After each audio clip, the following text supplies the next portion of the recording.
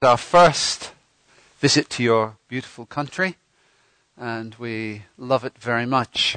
We arrived about 10 days ago, and we flew into Johannesburg, and Sue Wiley's daughter-in-law met us and took us to their home, and that was very lovely to be with them.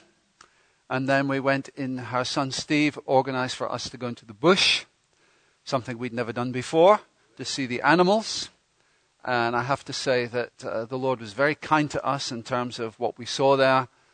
It was more than wonderful. It was really magical, is the word that I would use to describe our experience there. And then we drove, we had a little mishap, or at least I had a mishap, because we then went to hire a car in order to drive down to the Drakensberg Mountains. And so we got to the Avis car rental place, and I got my wallet out where my driving license is, only to find it wasn't there. So I panicked, thinking, oh no, I know Joy doesn't like driving. Certainly she doesn't like driving abroad. And so hunted high and low for this driving license, only to find it was nowhere to be found. So Joy was very gracious, at least for the first 350 kilometers. And managed to drive. To cut a long story short, got in touch with our daughter back home in England, and I've got a paper copy of my license. Got that photographed and sent over here. And in Durban, they very kindly let me drive a car. So praise the Lord. But the Lord is with us. We went to a place called Champagne Castle Hotel. It's somewhere in the Drakensberg. As far as I know. Very beautiful and very magical. Very magical. Anyway, I want to share with you today, I will share a bit about Nepal, but I want to also share with you a little bit more. I want to share with you something from the Word of God, because I want you to receive something today which is going to help you on your journey of life, because we're all on that journey and we're making it together, and there are certain things that we need to help us on that journey, and one of the things that we need to help us on that journey is something I want to talk about today, and it's hope. I want to talk about hope, and I want to do it based on the Word of God. So what I would like to do first of all is I would like to read from one of the Psalms. It's Psalm 33. So just, if you just sit and listen for a moment, if you have a Bible, you might like to follow it. I'm reading from the New International Version. And the psalmist writes this: "Sing joyfully to the Lord, you righteous. It is fitting for the upright to praise him. Praise the Lord with the harp. Make music to him on the 10-stringed lyre. Sing to him a new song. Play skillfully and shout for joy. For the word of the Lord is right and true. He is faithful in all he does.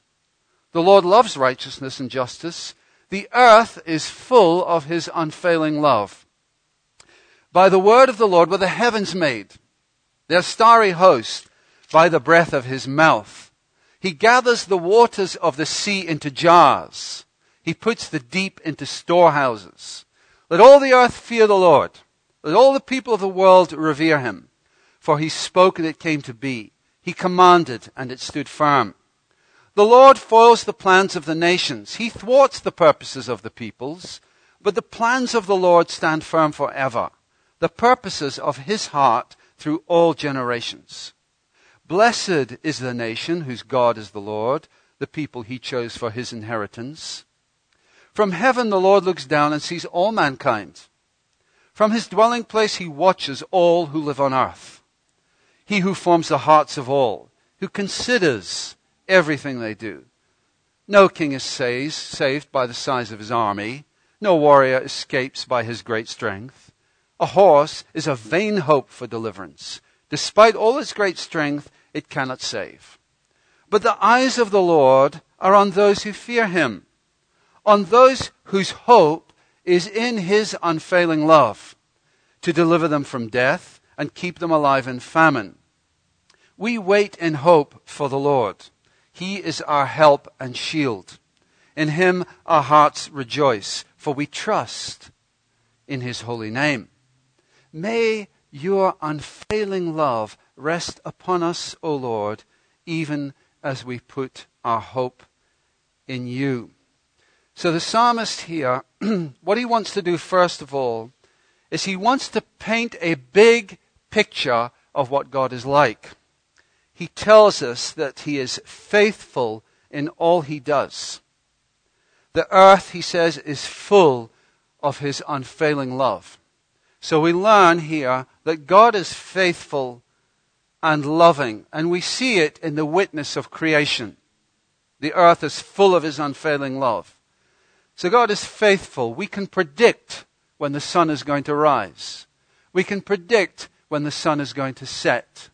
We can predict when the tide is going to be at its highest. We can predict when the tide is going to be at its lowest. We can predict when there's going to be a full moon. I think there's going to be a full moon, in fact, in a few days' time. You know, it's a regular thing that happens, and it demonstrates something of God's faithfulness. The creation demonstrates that to us. So there's a predictability in God's character. He is very predictable in his faithfulness.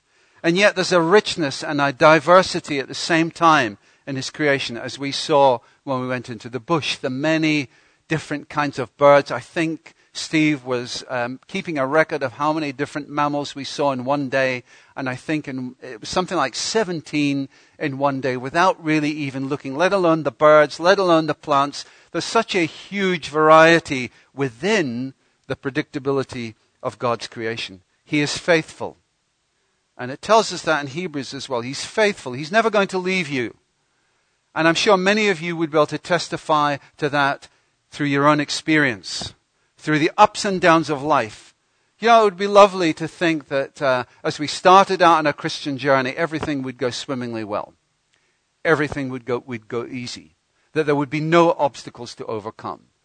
But I guess as we sit here today, we would recognize that actually in life there are many difficulties, there are many trials, there are many obstacles. You may even be going through some now. Or it may be members of your family or those people that you love are going through a very difficult time. Well, let me assure you of this, that God is faithful in it all. And he's faithful in the good times and the bad times. The Apostle Peter, who adamantly said, everyone else may desert you, but as for me, I will never desert you. I will never deny you. And of course, we know what happened. He was the first, and he denied Jesus. And yet Jesus still was faithful to him, and after the resurrection, he mentions Peter specifically and commissions him. We see again with King David. King David, a man after God's own heart. And yet what does he do? He commits adultery, and as if that isn't bad enough, he has the woman with whom he's committed adultery, her husband, he has her in effect murdered, killed in battle. And yet God is faithful to him as well. So God is not simply faithful during the good times. God is faithful during the bad times. He is loving, and we see Jesus' love in many ways. We see his love and concern on the cross is even in the agony of death. He sees his mother, and he sees the Apostle John. And even there he reaches out in love to both of them. God is loving. He is faithful in all he does. But not only that, the psalmist tells us here, and this, I think, what we need to be doing as we're hearing this today, is we need to be relating this to our own life. We need to be relating this to our own experience, to what you're going through now. What are the issues that you're facing in your life today? What are the things that are on your heart? What are the things that may waken you up in the middle of the night? And you may find it difficult to get back to sleep. What are those phone calls that you might be dreading that you're going to get? God is faithful in all of that. And God is loving in all of that. Not only that, but he says God is powerful. And he talks about the ways in which he sees God's power. He says, by the word of the Lord were the heavens made, their starry host by the breath of his mouth. Now, one of the things I was really excited about coming to South Africa, I've been once to the southern hemisphere before that. I went to Uganda. because our youngest son was working in a Christian charity in the slums of Kampala. And I said to him, could you take me to the equator, please, because I've never been in the southern hemisphere. So he took me on a drive down to this cafe, which was right on the equator, and they had it marked with a line. And so I went in the cafe, and I sat on a chair where the line went right between my legs. So I was in the southern hemisphere, at least half of me was. But it was the daytime, so I never saw the night sky. And I'd always wanted to see the night sky from the southern hemisphere, because I'd never seen the Southern Cross. So the day we arrived in Johannesburg, and we were in Steve and Viv's house, and I said to Steve, can we go out in the garden, and can you show me where the Southern Cross is? And he did. So the psalmist says, the starry host made by the breath of God's mouth. Now, if you just take a moment to put your hand in front of your mouth and just breathe normally. Don't go, just breathe normally. It doesn't feel very powerful, does it? It doesn't feel very powerful. And yet, the Bible says, the starry host was made by the breath of his mouth. That's incomprehensible, the absolute power of our God. So when we face those situations in life that trouble us, that worry us, that concern us, sometimes what the psalmist is trying to do is he's trying to give us a bigger picture of what God is like. By the word of the Lord were the heavens made, the starry host by the breath of his mouth. Not only that, but he says this, he gathers up the waters of the sea into jars. There you go. There's a jar. He says that in verse 7. He gathers the waters of the sea into jars. Now it's very interesting because in ancient times they regarded the sea as an area of chaos that nobody could control. And here he's saying, well, as for the Lord, he gathers the sea into jars. And of course, we see that in Jesus as well, don't we? When he's on the boat on the lake and the storm rises, I wonder if you're in any storms. The storm rises, all of a sudden, it comes out of the blue, it comes from nowhere. Master, don't you care? Don't you hear? Don't you see? Don't you care about what's going on? Do we sometimes say that to the Lord? And Jesus stands up in the boat and commands it to be quiet. And then he says, where's your faith? Perhaps he might ask us the same question today. Where's your faith? Do we have a big picture of God? Or do we have a small one? We live in a broken world, don't we? It's easy to lose hope. I don't want to lose hope. But I have to say that as well, sometimes I think, Lord, are you really interested in me? Are you interested in who I really am? It's a silly question to ask when you think about it. But I've been asking that question a lot recently. And I've been asking the question, Lord, are you really concerned about who I am? Or am I simply like a Christian robot? You know, that I have to do the things that you want me to do. Is there any room for the things that are in my heart? And obviously, as you walk with the Lord as a Christian, the Lord affects the desires of your heart as well. So I believe that the Lord is very interested. I mean, as you know, and as Greg mentioned, I'm very interested in Nepal. I love going to that country.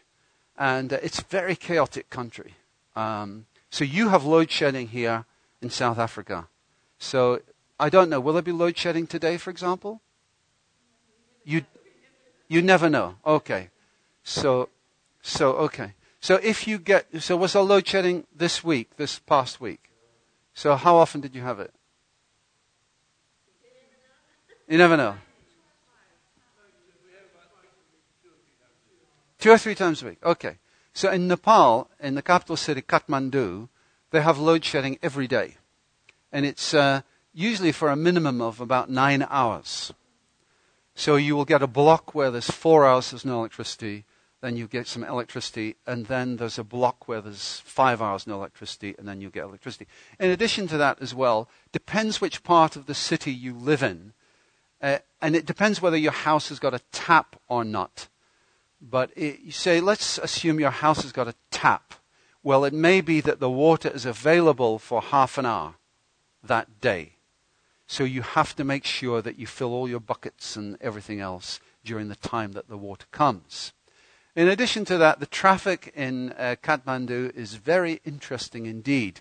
I think, bearing in mind it's the capital city, I think there is one, possibly two sets of robots in the whole city. And one I think that works. And there's this big road goes around the city. It's called the Ring Road. And all the major traffic goes around the Ring Road of the city. And of course, there's many crossing points at the Ring Road. Well, there's no robots there. And there's no systematic way of getting across. It's just a case of if you see a gap, or even if you don't see a gap, you make your way across the road. It's a very dusty place as well, Kathmandu.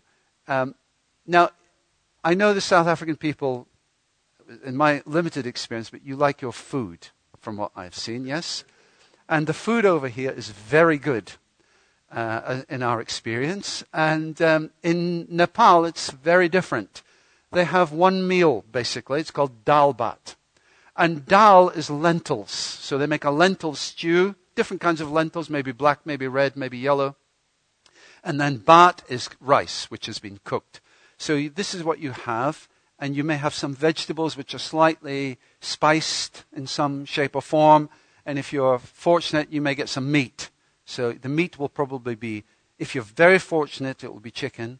If you're less fortunate, it will be goat. And if you're very unfortunate, it will be buffalo.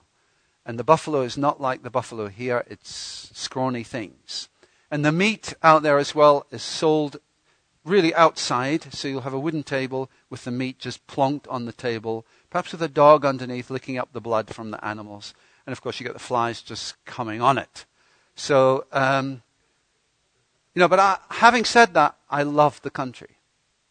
I love it. I love the people. I love going there. And where did that desire come from? I think Jesus was perhaps involved in that. I first went in 2003.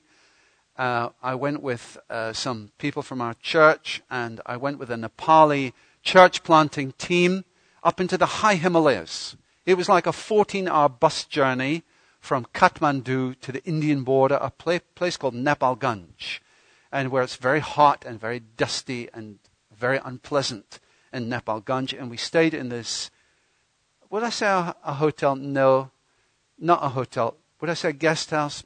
Probably not a guest house. A slop house? I don't know what the equivalent would be in, I don't know, a shacky kind of place. We stayed there overnight, and we had to get up at the crack of dawn in order to queue up to get into the airfield in Nepal because you have to catch a small airplane, if the weather's nice, into the high Himalayas. So my first experience staying in this very grotty, dirty Nepalese guest housey place, and then getting up early in the morning. It was third world chaos at the airport. But fortunately, the weather was okay, so we were able to fly into the Himalayas, fly into the mountains, land on this dirt strip. Very beautiful there, very quiet. Snow-covered mountains surrounding you. Steep drop into the valley where there was a river. And then it was a 5-day walk up to where we wanted to go. So it was 5 days, and we were camping, and it snowed while we were there, and we had to cross over some ice bridges and so on. But anyway, it was magical. It was magical. It was lovely. I fell in love with the people. And while I was there, I had a little notebook, and I kept asking the people, how do you say this? How do you say that in Nepali? And I would write it down phonetically. And so I would have minor, small conversations, usually about family, because I brought photographs of my family to show them, and this is my wife, this is my son, this is my daughter, and simple things like that. Do you have a wife? Do you have a son? Do you have a daughter? And things like that. So, and then I've continued to learn the language. But the point is this, I think the Lord is very interested. He's very interested. When it says God is love, it's not just some abstract, God loves the universe, God loves mankind. Well, of course he does. God loves God loves you as an individual. He created you. He knitted you together in your mother's womb. You're fearfully and wonderfully made. And that's not just your physical nature. It's who you are. The gifts, the talents, the abilities that you have, the desires that God is putting in your heart as you walk with him. Jesus is very interested in us and loves us very much. So I've come to that conclusion as well. And I was recently in Nepal. I was there for a month. This is my sabbatical, by the way. I'm not meant to be doing anything. But I was in Nepal anyway for a month because I wanted to learn the language. And so I would go and have language lessons 6 days a week, 8 o'clock in the morning till 11 o'clock in the morning. I'd have a private lesson. And this was amazing because I've been learning Nepali for a number of years in London. There's only one Nepali teacher in the whole of the United Kingdom. And he is an expert. And he teaches me privately. This is the kindness of the Lord. And I only got for about an hour and a half every couple of weeks or so. And he teaches me. And so he knew I was going. Joy and I have also been out in Nepal. We stayed there for 3 months in 2012 to help a church get established. But anyway, I was out there last month. And my Nepali teacher in London, I said to him, would it be possible for me to stay with your brother and his wife and family out in Kathmandu? Because we've met them before, we know them fairly well. We don't know them that well, but we know them fairly. I said, would it be possible? And I wanted to stay with them for a couple of reasons. One was, certainly the parents don't speak English. They only speak Nepali. And I thought, well, that would be good for me, because that would force me then to hear and speak Nepali. The second reason was they were Hindu. And I thought it would be good to stay with some Hindu people so that, maybe something of the gospel that every Christian brings to a situation will rub off on them. Who knows? You don't know. So anyway, to cut a long story short, my teacher in England organized for me to stay with his family. I wasn't quite sure how it was all going to work out. We'd been to their house once, but only briefly for a meal. Anyway, I went there. They were delightful. They were lovely. They were very kind. There was mum and dad living there. There was 2 sons, an older one, 20 years old, and a younger one, 10 years old, and grandma. She was in her 80s, 82, I think. So she was staying. They were all staying in the house. Oh, and there was uncle, who I didn't really get to know, but anyway. So there was, and I was staying there. They gave me a lovely room. It was very nice. And when I was there, I got talking with the whole family, but I got talking with the oldest son, 20 years old. His name's Anis, and he spoke English. So I would speak some Nepali to him, and he would help me with my Nepali, and then I'd speak English with him. And I don't know how it happened, but I started talking to him about Jesus. Because they knew I was a pastor, they knew all that kind of stuff. I was very open about the fact I was a Christian. And so I began talking with him about Jesus. And as I was talking with him about Jesus, I had a sense that the Lord was speaking to him. I had a sense that the Lord was touching his heart. And he said to me, can I come to church with you? Which was amazing. I said, yeah, of course you can. So we went to church. And Nepal, the Nepali people, their church day is today. It's Saturday, not Sunday like yours normally is and ours is in England. So I went with Anis to church. I'd hired a scooter, an automatic scooter. It's the best way to get around Kathmandu. And he drove the scooter and I sat in the back. So we drove, went there, meeting happened. People were very welcoming to him. We mustn't underestimate that. The welcome that people receive when they come to church. They welcomed him. And after the meeting, later on, he said to me, during the worship, he said, what do you call it when your hair stands all on end? What do you call that? So I said, you call that goosebumps or goose pimples. He said, I had that the whole time during the worship. He said, running up and down my body. And I said, I think that's the Holy Spirit.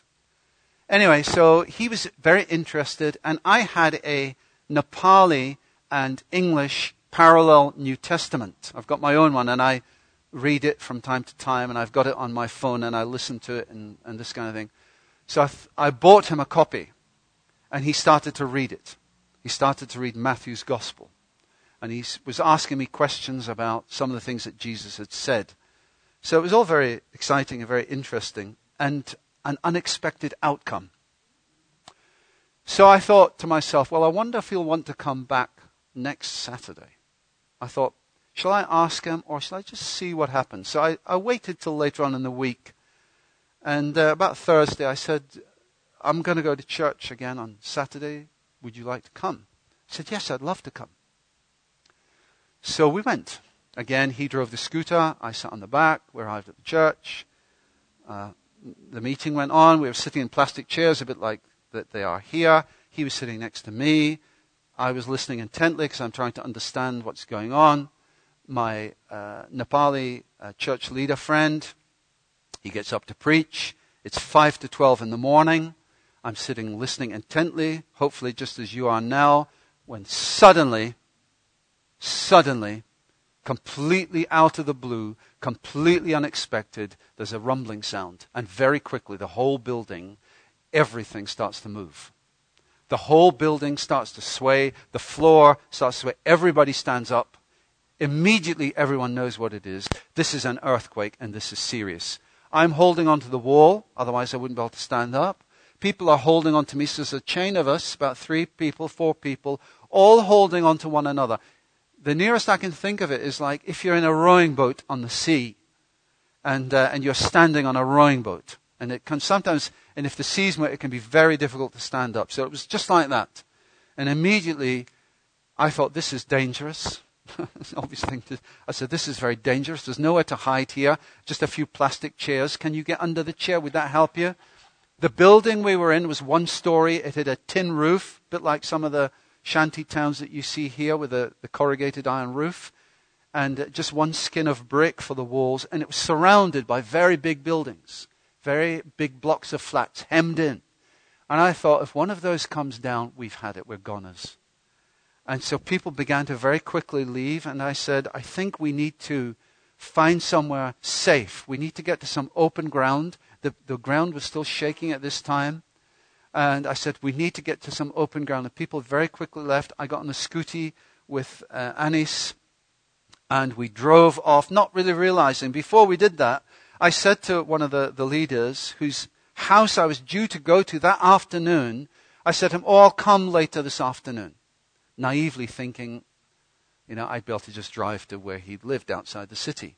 So we drove down through the city, and then we saw some of the devastation. Some of the houses which they were just rubble. And there were people milling throughout the street. There was panic going on. We drove right into the city because he wanted to find out what happened to his family. He was quite worried about them. They lived on the other side of the city.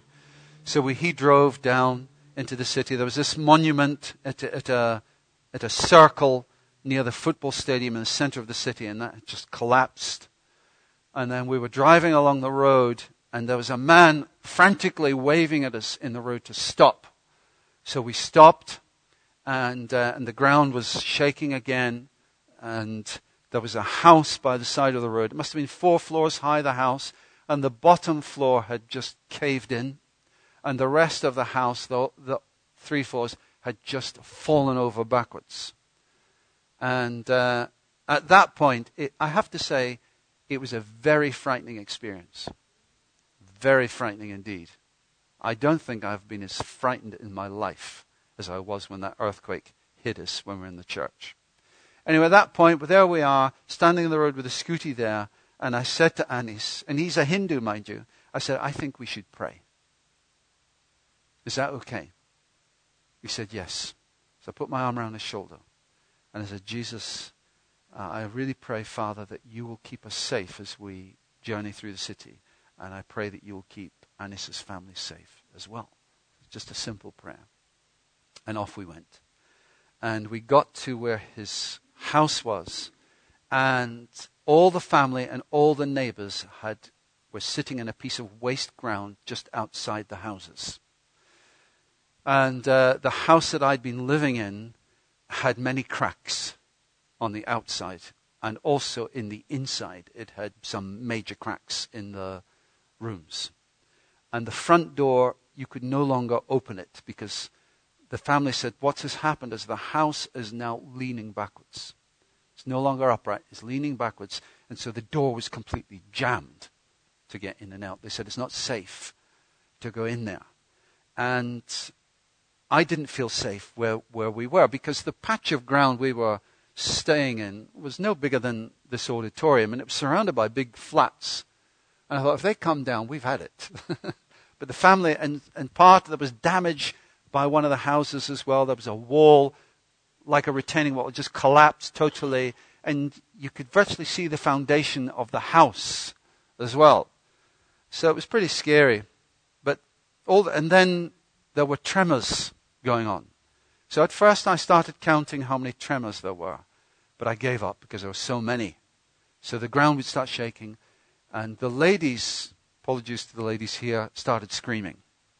They all stood up, and every time there was a tremor, they started screaming. So it was quite a scary atmosphere there. It was quite a lot of fear going on. After a couple of hours there, I said to Anis, I said, shall we go out and have a look around and explore just to see what's happened? So he said yes. So we left and we went.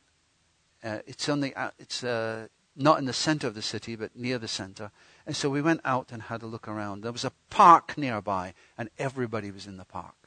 You could hardly move because everyone had gone out of their houses and wanted to find an open space where they could be safe. And then we began to see some of the other damage that had happened. So there was another house we saw, which again, it must have been 4 floors high. And if you can imagine like a doll's house, how a doll's house, you can maybe open the front of the house and look at the rooms. Well, this is a bit like that, but what had happened is the front of the house had simply collapsed. And so you could see the rooms, like in a doll's house, but the front had just collapsed. There was near the river, on the riverbank, and the army were there scrabbling through the rubble. This was, within a couple of hours of the first major quake.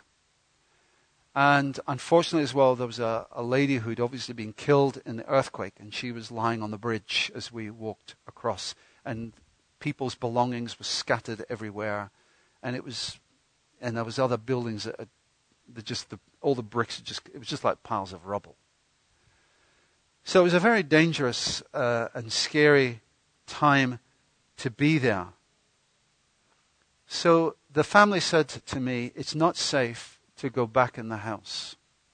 So what we're going to do is we want you to go with Anis, the older son. We want you to go with Anis to some friend's house in another part of the city. So if you want to grab a few things very quickly, please do that. So I just went into the house very quickly and grabbed a few bits and pieces and noticed some of the damage. The floor, concrete floor, had cracked and grabbed a few bits and pieces, and we went off to the other part of the city. This family was also Hindu. And they were very welcoming. They had a nice house, but no one wanted to sleep indoors. They felt it was too dangerous. So all the people in the community were in an open patch of ground, and they had erected some makeshift tents with tarpaulins on ropes, and they put various tarpaulins on the ground. And the weather wasn't particularly brilliant at that time either. It had been stormy earlier in the week. There had been thunder and lightning and torrential rain. So it was a little bit muddy, and it wasn't that warm either. Anyway, everyone was going to sleep outside. It was dark, very dark. I had a torch. There was a lot going on, a lot of people. It's all happening in a foreign language. Yes, I can speak some, and I said to myself, and people were saying, it's been reported on the news there's going to be another big quake tonight. It's been on the BBC, and it's been on CNN. There's going to be between 9 p.m. and midnight, there's going to be another big quake. I thought, I wonder if that's true. Now, the whole cell network had crashed, the internet had crashed, everything had gone broken. But I managed to get through to one of our sons back in England. The network worked for a little while. And I said, look, are there reports on the BBC there's going to be another big one? Is it on CNN? Is it in NASA? Are there? Because this is what I'd been hearing. And he managed to vibe me back and say, no, there's been no reports that there's going to be another big one. So all the people knew I was a Christian. And I said to them, and I managed to say this in Nepali, I said, I believe that my life is in the hands of Jesus and that he decides my future. Now, I wasn't being gung-ho. I just said, I believe that. And I said, so therefore, I'm not going to sleep outside tonight. I'm going to sleep in the house because I feel that, I feel safe in his hands. So that's what I did. I slept in the house. Everybody else slept outside. And then the next night, I said the same thing. I said, I believe my life is in the hands of Jesus. So the whole time, and I said that with a little bit of trepidation because it felt a very serious and dangerous situation to be in. But nevertheless, I did feel as well that the people were watching how I was responding. They were watching. You're a Christian. Do you really believe that God is the maker of heaven and earth? It was a dangerous situation, but nevertheless, I did. So I stayed in the house and I never slept outside. We do live in a broken world, and that was certainly evidence of that broken world. But in the midst of a broken world where unpleasant things happen that sometimes we have got no control over whatsoever. We had a friend, in fact, and I was telling Sue about him, one of the guys who I went to Nepal with for the very first time. His name was Steve Bartram. A lovely guy. Him and his family had a real heart for Nepal. They were the ones who invited me to go the first time. Love the country. And Steve, very nice guy. This is how nice he is. I was speaking at a men's meeting in High Wycombe, and I was talking about how you put off things till tomorrow that you don't want to do today. Yeah? Procrastination, it's called. I don't know if you've ever suffered from that. You think, I'll do it tomorrow. Well, we've got a garden shed in our garden, and it's got a what do you call that stuff that's on felt roofing, yeah? And it had deteriorated, and so the shed was leaking. And I thought, yes, I'm sorry? Is that what you call it here? Okay. Anyway, it was leaking. And I said, okay, I must get round to repairing that tomorrow. Exactly, tomorrow. And I shared this at this men's meeting saying, I can't even remember what it was all about, but I was sharing about procrastination. And anyway, Steve came up to me after the meeting, and he said to me, I'll help you. I'll help you fix your roof. That's the kind of guy he was. Not only did he help me fix it, he went to the DIY shop. He bought all the stuff. He brought it back to the garden. He got on the roof. He took the old stuff out. He put the new stuff on. And I banged in about 3 nails. So, it was a real blessing for me. Anyway, Steve was about 43, 44. They had 4 sons. Very bright, Cambridge graduate type people. Very clever, mum PhD, and very good. She was in Nepal because she was a linguist, hoping to translate some of the languages, the Bible into some of the languages, because a bit like South Africa, many languages are spoken in Nepal. And so she was out in the wilderness somewhere in Nepal, and her husband got very ill. They said at first it was Crohn's, so it was something to do with his bowels or whatever. So he went into the local hospital. And we said to him, do you want us to contact your wife, Kathy? He said, no, she'll just worry. I'll be fine. Don't worry. And then I went to see him one afternoon in the hospital. And I came back to the office and I said to one of the guys, I think Steve's getting better. Really encouraged, because we'd been praying. Really encouraged. He's getting better. In fact, he didn't. He got worse. And he had to be moved to a specialist hospital about 20 miles away, 15 miles away from where we live. At that time, I said to Steve, I think we need to see if we can get in touch with your wife, Kathy. So we got in touch with Nepal, and to cut a long story short, we managed to get in touch with her, and we said, we think you need to come back to England because Steve is very ill. Because he was then in intensive care. Kathy's parents had come over from New Zealand, and so he was in hospital, Steve, and he went into a coma. 4 sons. I think the oldest at that time was probably about 18. So something like 18, 16, 8, and 6 years old they were at that time. This just all happened out of the blue. Kathy got the message. She came back to England. She went to the hospital. Her parents were there. I was there. And Steve was in a coma. He never regained consciousness. He died. And I think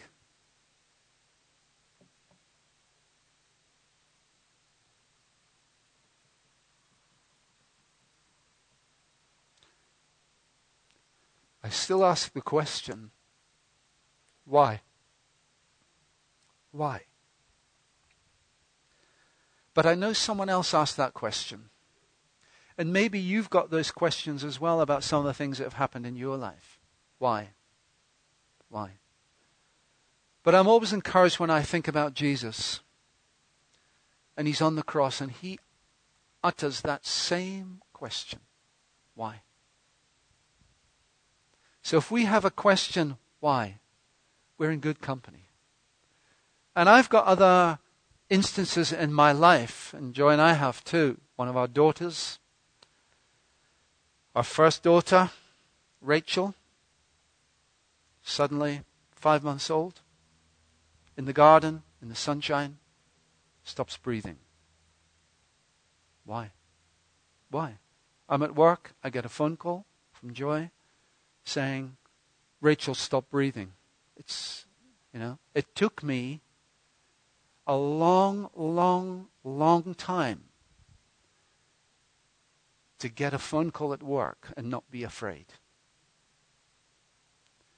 A long time. If I got a phone call at work, there's a phone call for you, Ron. My heart used to sink. Did I want it to? No. Did I knew that Jesus loved me? Yes. But still I had to deal with that issue. Why? And even now it's not totally gone away, but nevertheless, in the midst of, it's interesting, isn't it? Digressing a little bit, but it's relevant. When the angel appeared to Mary, he said to Mary, you're highly favored. You are highly favored. Now, wouldn't it be amazing if before you went to bed tonight, the angel Gabriel appeared to you and said to you, you're highly favored. You would be on cloud 9 at least, if not 10 plus. You're highly favored. And the trouble is we can think that if God is favoring us, everything's going to be fine. But it's very interesting with Mary. Shortly after the angel Gabriel appears to her and says, you're highly favored, the next thing she's hearing is this, a sword is going to pierce your own heart. How can these two things be? You're highly favored, and yet a sword is going to pierce your own heart. Surely they're incompatible. No. Somehow in the midst of the whys of life, the difficulties of life, the obstacles of life, God is still with us and loves us and desires good for us. And let me finish now by what I want to say about hope. Where the psalmist says, we wait in hope for the Lord. He is our help and our shield. In him our hearts rejoice, for we trust in his holy name. Now listen, may your unfailing love rest upon us, O Lord, even as we put our hope in you. So I don't know what situations you're facing today in your life. But I just ask this question. Where are you placing your hope? Where are you placing your hope? Is your picture like the psalmist, the starry host God has created by the breath of his mouth? He is a big picture. Or you gather the waters of the sea, the waters of chaos, you gather them into jars. The power of God. Well, we see it even more, don't we? Because we see Jesus. We see Jesus high and lifted up. And he came to give his life for you and me. And he wants us to place our hope in him. Even when the circumstances of life may be stacked against us, or we feel as if they are. We want to place our hope in him. And what I would like to do this morning, and it's purely voluntary, is what I've done here is I've just done these little pieces of paper with the verse on, where it says, may your unfailing love rest upon us, O Lord, even as we put our hope in you. I wonder what hopes you might place on the Lord. I'd like to just give you the opportunity maybe to write down some of the hopes that you have and to place them before the Lord. What I'd like to do, again, voluntary, if you want to fill in maybe one or two of the hopes that you have, that you would like to uphold them before the Lord, then what I'll do, I'll ask you to bring them out. I'll ask you to put them in this bag, and then together as a church we'll pray for the hopes. No one else is going to be reading them. I will take them away. I won't read them, but I'll take them away, and they'll be safe. So if you would like to, please come and take one, if you would like to do that. And, yep, pens and pencils.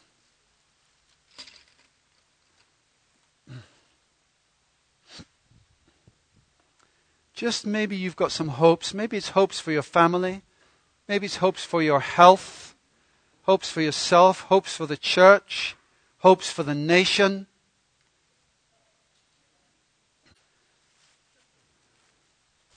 And then when we've finished, we just put them in this bag and then we'll pray together. Obviously, I bring greetings from Joy's parents, Frank and Eileen. We're so thrilled that we're able to come here today. And they bring greetings, very, very fond memories of all of you. They would love to come again, but they're just getting a bit old, aren't they? It's getting a bit old. And thank you so much as well for praying for us. We really appreciate that. And your very kind welcome to us today. Thank you. Thank you. Thank you. Thank you. Thank you so much. I really, really appreciate that. I have to say, it is the most frightened I have been in my life. No question of that. When that all kicked off, it was very, very frightening. And I didn't even mention about the next day, because there was another significant quake the following day. And I was at a friend's house, and everybody ran from the house to an open place of ground. And again, people were screaming, because it was, it's a very scary, because you think the earth is stable, don't you? And you're just sitting there minding your own business, and all of a sudden the whole world changes. And so for me, it was like two completely different. It was the first half of Nepal and the second half. And the destruction in the city, I haven't even, could have told you more. There's this famous landmark in the city, Darahara Tower it's called, and it's 7 stories high. And you can climb up it. It's a lovely viewing platform. I've been up there. In the earthquake, it just crashed down to the ground. 150 people killed. Temple area, I had been to a World Heritage Site. I'd been to the previous day with my Nepali friend. He wanted me to go to the museum. It's lovely, very exotic. Went there, saw some of the history of Nepal. Next day, the earthquake came. It is exactly at the same time that we were there, except 24 hours later, most of it came crashing down. So the Lord was looking after us. Thank you for your prayers. Gave me confidence, I'm sure. Bless you.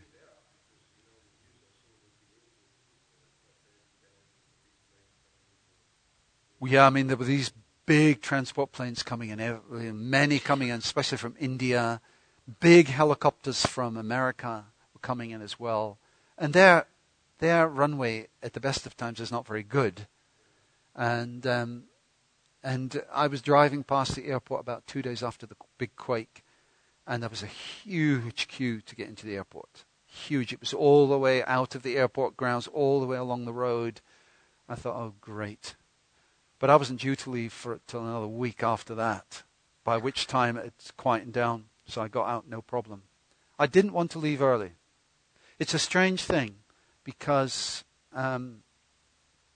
it was a very scary experience, and yet I feel that an even greater sense of solidarity with God's people and the Nepali people, thank you, Jonathan, in general, because of that experience. So, the Lord works all things together for good, we're told. It can be very difficult to believe. Shall we all stand together? I want us all to pray. Us all to pray. As I said, nobody will be reading these. I will make sure that happens. Nobody. Yeah, let's pray. Let's hold hands. That'd be good. If you want to hold hands. And I'll lift these up. Father, Father, you've said in your word about your unfailing love rests upon us, even as we place our hopes in you. And that's where we place them, Lord. Lord, we confess there are many things that happen in this life that we would rather they didn't happen. We confess as well, Lord, there are many things that happen in our life we don't understand why they happen. But nevertheless, Father, we trust you because you love us. And you don't just love us in a universal way.